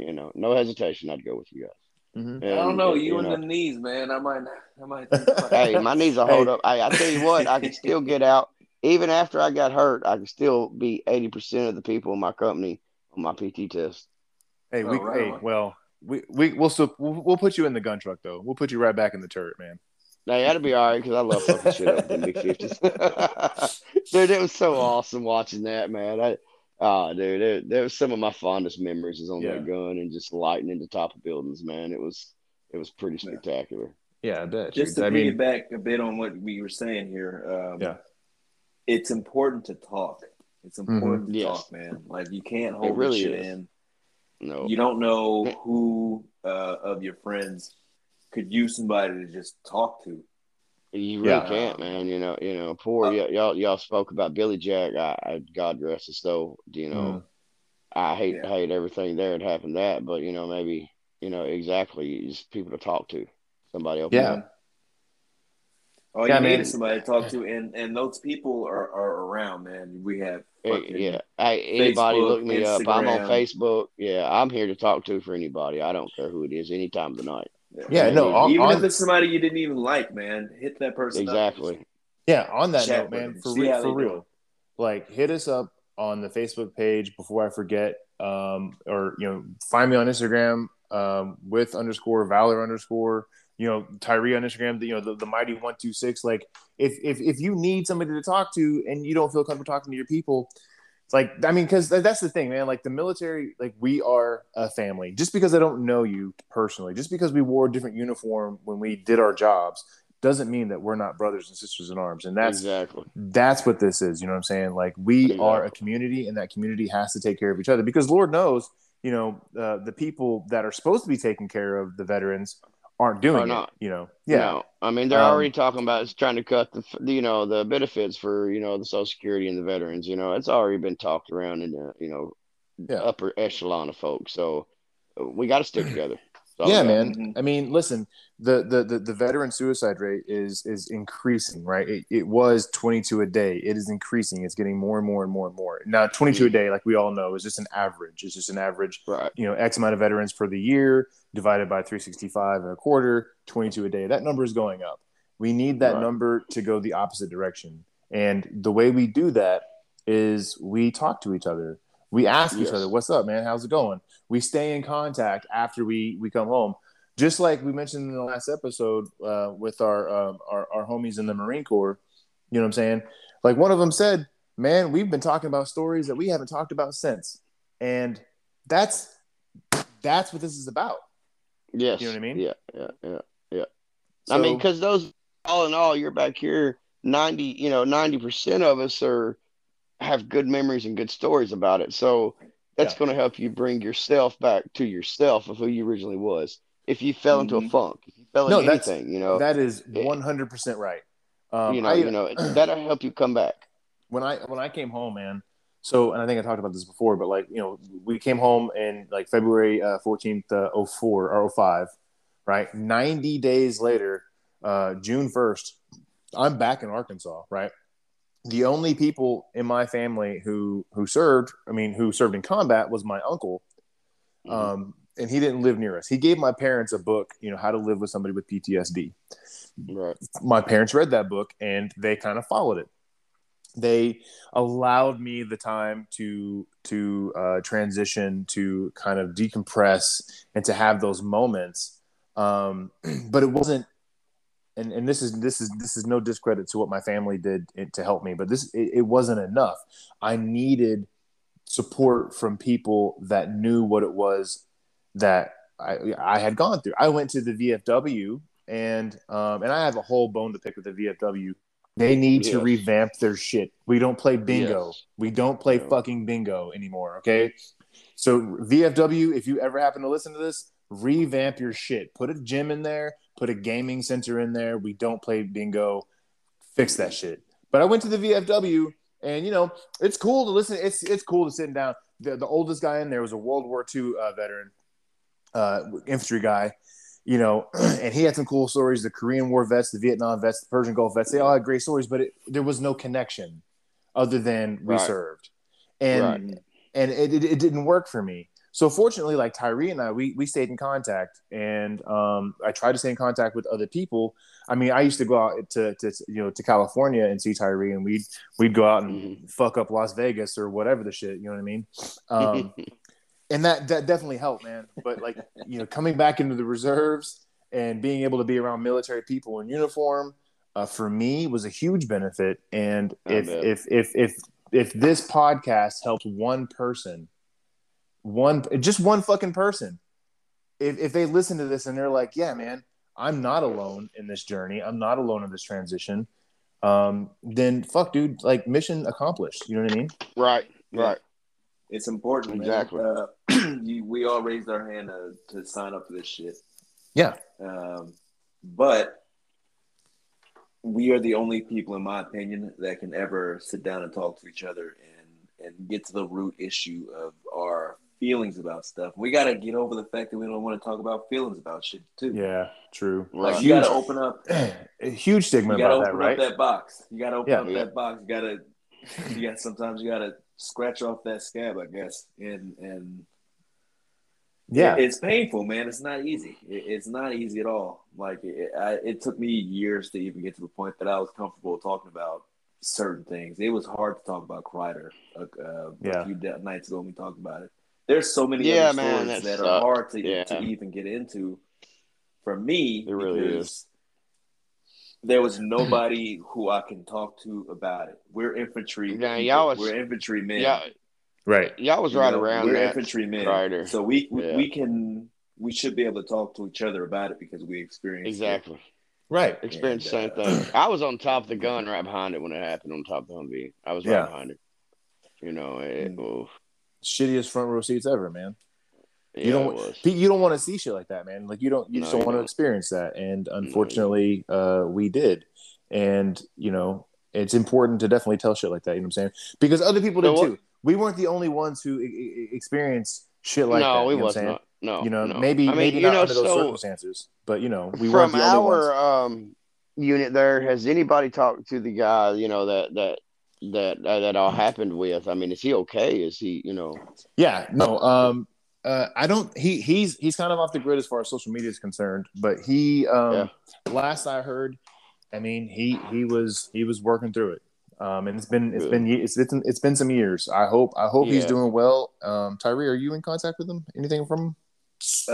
Years ago, and I've reached out to him multiple times. Some people, under the. I mean, because I can't explain why people do certain things. Mm-hmm. I'm not in his shoes. I can't tell you how he feels about it. I reached out to him. I had conversations years ago. Yeah, I reached out okay. Recently. Yeah, I hope he's all right too, man. Fucking, I mean, it's not an easy thing to to deal with, but no, it's not. It's you got to deal with it. Yeah, it's things that happen. Well, and for people listening, for people listening, I would highly recommend reading these two books. And this ties into what we're talking about. There's two books. One is called On Killing, and the other one is called On Combat. They're written by retired Lieutenant Colonel Dave Grossman. He was a psychologist. That was his degree. He was in the military, Ranger Tab, all that good stuff. And his On Combat, one of the things that he talks about, or On Killing, I'm sorry, in his first book, On Killing, he coins the term killology, which is the study of teaching people to kill other people. Because typically for a species, it's not within a species to kill its own. Like you'll see two rams butting heads over a female, right? They're not butting heads to kill each other. They're butting heads to prove who is the alpha. I mean, and that's just how the animal kingdom works. And as humans, we are a part of that animal kingdom. So it's not within us to naturally be able to kill another human. If you are capable of doing that just without any kind of training, by definition, you're a sociopath. Yes. And so we have the training. When we go to the ranges, we're shooting at silhouettes of humans. We're looking at that. So when we're in combat, we're in our sights, and what we're looking at is the silhouette of a human. We don't see the facial features usually. Exactly. We're not seeing the soul of the person. Right. We're just seeing what looks like the targets that we see in training. And so we're very easily able to pull that trigger. So one of the things that he talks about is guilt displacement, right? So if I'm the squad leader or the team leader and I tell a soldier to, hey, shoot that guy over there, and he shoots that guy, that soldier can say to himself, well, I pulled the trigger, but I was commanded to do so. So the guilt is being displaced on the team leader or squad leader. And then the squad leader or whoever can say, well, yes, I gave the command to kill that person, but I didn't pull the trigger. So it's guilt displacement in both directions. And both of those books kind of go into that. On Combat is more about the psychological and physiological effects of a high stress situation before, during, and after it happens. It's a beautiful book. That book actually taught me a lot about what I was experiencing and helped me get through.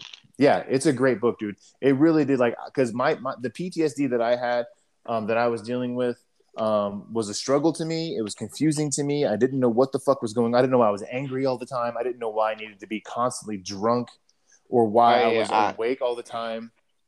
I stayed angry all the time too. I didn't understand that. Yeah. That book dials it in, man. If you work in law enforcement, fire, EMT, military, any job that's like that, read that book, On Combat. That's good to know. I got to read that. Yeah, it's great, man. And not to plug my state, but he is from Arkansas, Lieutenant Colonel Dave Grossman. Hey, I go there every winter to duck hunt, baby. So where you go? I love it. Down in Blythefield, up Stuttgart, a couple different places. Well, no shit, man. You're hunting on my dad's land. Sir. My dad's from Blytheville. Oh, really? Mm-hmm. Mm-hmm. Sweet. I still got some.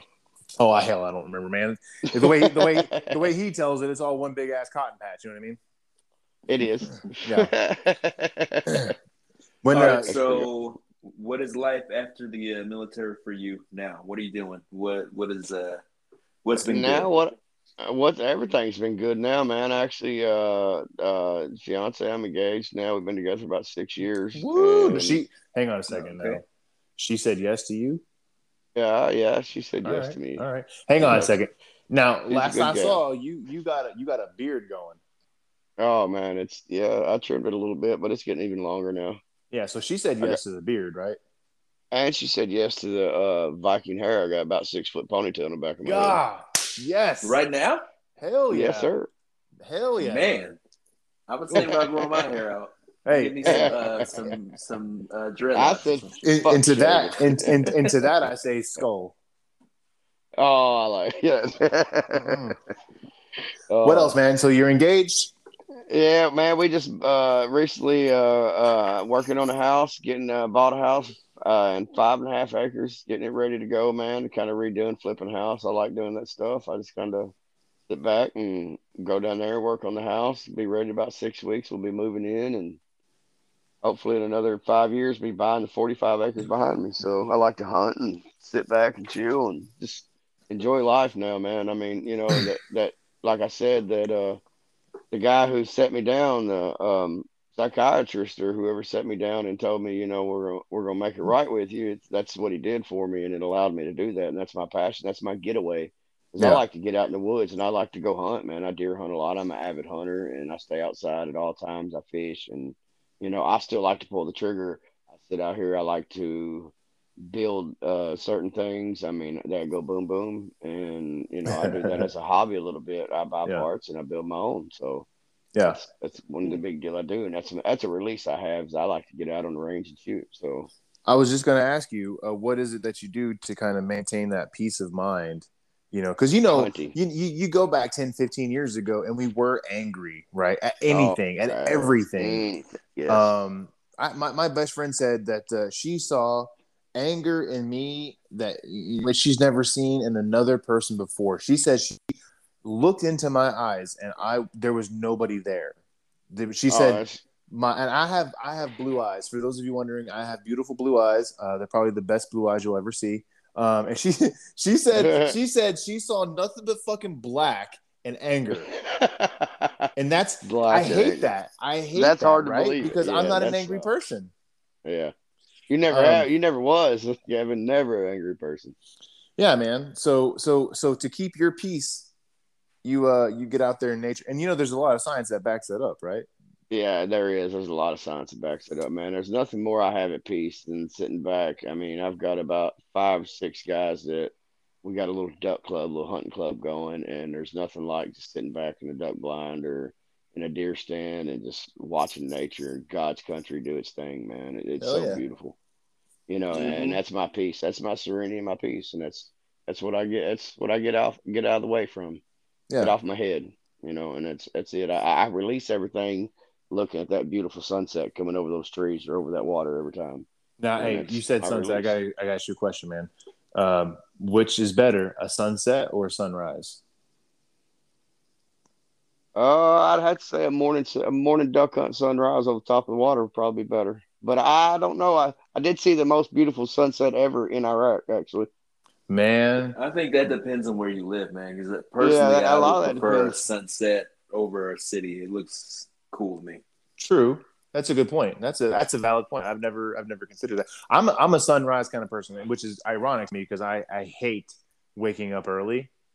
But the Mm-hmm. sunrise to me, and so to me, sunrise and sunset, it has this like external beauty about it, right? Like this, what you're visually seeing in front of you, right? The sun rising Hmm. over the horizon, starting the new day. You got the fog or the dew and all of that. But then the sunset, you know what I'm saying? The cool of the night starts to set in. And you've got all the dust particles in the air, so it makes the sky just light up into these beautiful colors.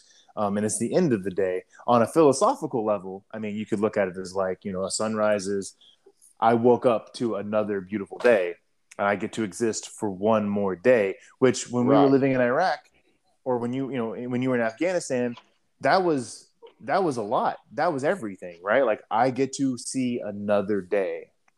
Right. You know, when the sun sets on the philosophical level, is like, okay, day complete. All right, we'll see what tomorrow brings.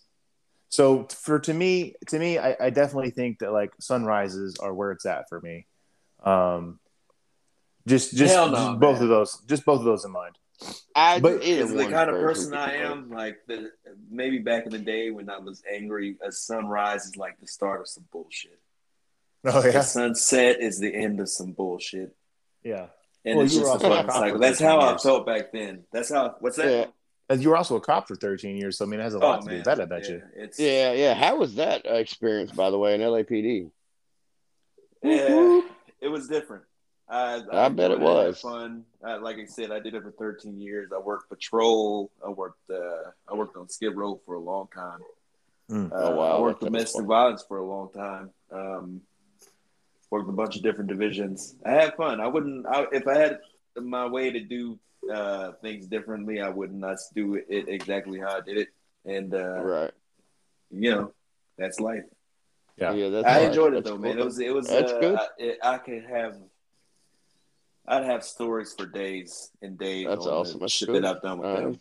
It's the same kind of feeling I get from some of the things I've done with you guys. It's the same kind of feeling I get with the police, except clearly not as brutal on my end. But, right. now, Now, still see Tyree, some pretty brutal shit. yeah, you were on the force with some blue spaders, weren't you? Yeah. Oh, really? There That's was a couple awesome. guys. No, they weren't. I'm not They going to weren't name Bravo. them. I'm not going to name any of them because they're still out there in the streets. And, yeah. Well, right. For sure. Yeah, for sure. Yeah. So today, I mean, you were out there working on the house and out in the woods doing the thing. Now I got to ask you. So as far as hunting goes, what's your preference? What do you like to hunt? No, my preference would be duck hunting. Yeah? I deer hunt and duck hunt a lot. Yeah, that's my main two. I ain't never been duck hunting. I went squirrel hunting once. Oh, really? So here's the thing, man. You're from Arkansas and you never been duck hunting. I don't man. understand You're about to be so mad at me because I did not grow up fishing. I did not grow up hunting. We went fishing a couple times. My biggest fish was like fucking 3 inches long, a little sunfish. The most fish I ever caught in my life was just a month and a half ago. With some trot lines, we caught 15 catfish. That was the first time for me to ever fucking skin and clean a fish too. At 39 years old, yeah, it's pretty terrible. But when it comes to hunting, when it comes to being behind a rifle and shooting an animal, I've had I'm a big animal lover, so it's been difficult. It's been difficult for me to do that. Which and people kind of find that kind of funny, and I do too, right? Because when I was in Iraq, I had zero problems pulling the trigger, right? Because fuck it, you know what I mean? You're a human. You've decided to do what you're about to do. Animals just out there doing animal shit. Right. Yeah. That's exactly right. I understand there's a lot of people that way, which, that's a release for me, though. It kind of relieves back to, I guess, it reminded me of time in pulling trigger. I mean, that's what it lets me do. And it's a relief for me, as oddly as that may seem. And then, some folks may label me a sociopath right now, which is fine with me. I don't care. But, man, that's what I was going to say, man. What did Bambi do to you, damn it? Take a camera and shoot some pictures. How about that? Hey, Bambi is good in my tummy. Yeah, you're absolutely right. Hey, deer meat is the way to go. So I am going deer hunting this year. I've got my optics dialed in. I'm just waiting for my alarm to say, "Hey, it's deer season. Let's go." It's deer season. That's awesome. Yeah, I've been trying to go the last couple of years, but every time I get set up to go hunting on somebody's land, they always fall through. So I'm just going out into the Ozark National Forest and hoping and praying or whatever the shit that I don't get shot by some drunk ass hunter. Be careful in the public hunt lands. Hell yeah, that's what I'd be afraid of. Really, when it comes Kevin, down to if you ever really want to go, you need to come down to Tennessee to hear me. I've got 200 acres of deer farm that I manage and hunt on. And I've been managing to hunt for 8 years. I've got more deer than you could ever dream of. There you go, road trip. That might be a thing. Hell yeah! Come on, brother. I'll take you anytime. Anytime you want to duck hunting, I'll meet you up in Arkansas. I'll take you duck hunting too. Yeah, I'm telling you, I've never been. Like I said, I went squirrel hunting once, So when I was a kid, I got bit by a squirrel, and I've had a little vendetta against squirrels the whole time. This motherfucker bit my finger and hung on for dear life. I had blood spurting out of my damn finger. It was terrible. Oh, yeah. So ever since then, man, like this has been like OJ. on. Yeah, dude. So it's been on against squirrels, man. I shot 2 squirrels. One fell into the hollow of a tree, couldn't retrieve it. The other one fell from the branch it was on into this thicket, you know what I'm saying, that I couldn't get into. Yeah. I was like, son of a bitch, man. But you know what? That's 2 squirrels to terrorize people. That's how I saw it. Exactly. Yeah. Hell yeah. But that's awesome. That's awesome. But that's pretty much what I do after life in the military now, man. And I mean, I love it. That's my serenity, just to get through things. But like I said, I think most of it to help me get through everything is still talking about it. What y'all have created here is podcasts. Listen to stories. I love that. That's it releases so much just to hear it and talk about it. Man, that's awesome. That literally made my nipples hard. You know what I mean? Oh, Johnson, don't get us started. You know what's wild though? You know what's really wild? What's that? We have it's episode 6. Okay. Yeah. What is that? That's almost in some cases almost damn near 12 hours of us talking. 12 hours. We haven't even scratched the surface of the deep shit that we've done. No, there's so many fights that we haven't even gotten into. So many. No. Yeah. I mean, we've touched the outside of couple different ones, and that's it. Yeah, man.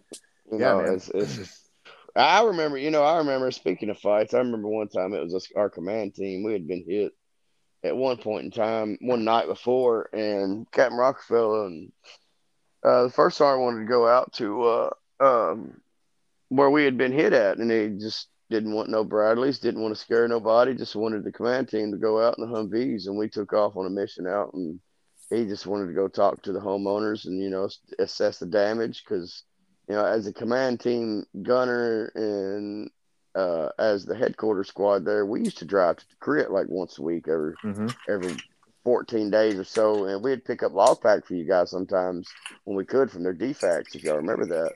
Yeah. Thank y'all to me. That's all thanks to me. Thank y'all, because I raised hell with Captain Rock to get that. But appreciate it. Much appreciated. But at the times, we would go up there and sign for $1 million from division at every 10 days or so, and come back with it. And all the damage we've done to them, that's money we poured out in them communities. And that's something people don't hear about, right? Yeah, exactly. They know that we were over there fighting, right? And that's, I think all these anti-war folks, that's one thing they're mad about, right? It's like over there destroying their country, destroying their buildings, killing their people. But like we weren't doing it. We weren't doing it intentionally. We weren't intentionally destroying buildings. We weren't intentionally killing people. I mean, bad people. We were definitely intentionally killing those motherfuckers. Fuck every one of them. But like we were trying to help. Do you remember we would go out and we went to a shop and we bought out all of the fucking kids' shoes that they had and handed them out to local kids just so that they could have shoes. We found these kids out there playing fucking soccer. We went and bought. They were playing soccer with a flat soccer ball. We went and bought a bag of soccer balls for them. I remember that. You know what I mean?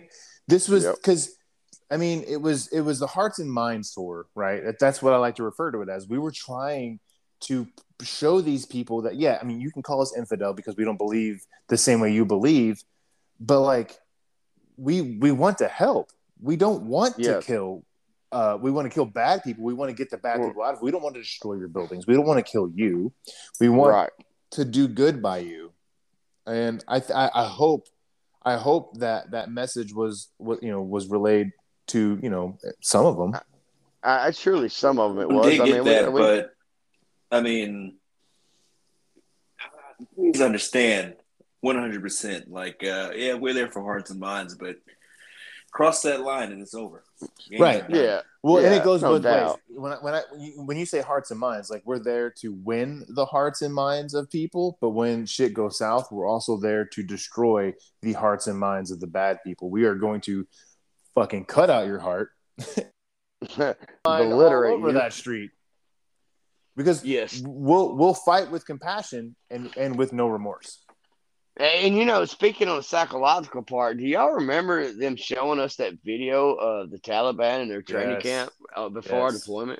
Yes, absolutely. When they're like doing cartwheels and shit in the middle of the fucking wilderness. Or Well, that, that- going that down wild slides dog and to shit, come running through. Yeah. swinging on swings. Oh man, I remember them showing us the video of the contractor getting his head cut off. yeah, Yeah. it's like I really, remember that. no wonder you want to piss us off. This is, and come to think about it, you're still on the trail there, Kevin. Yeah.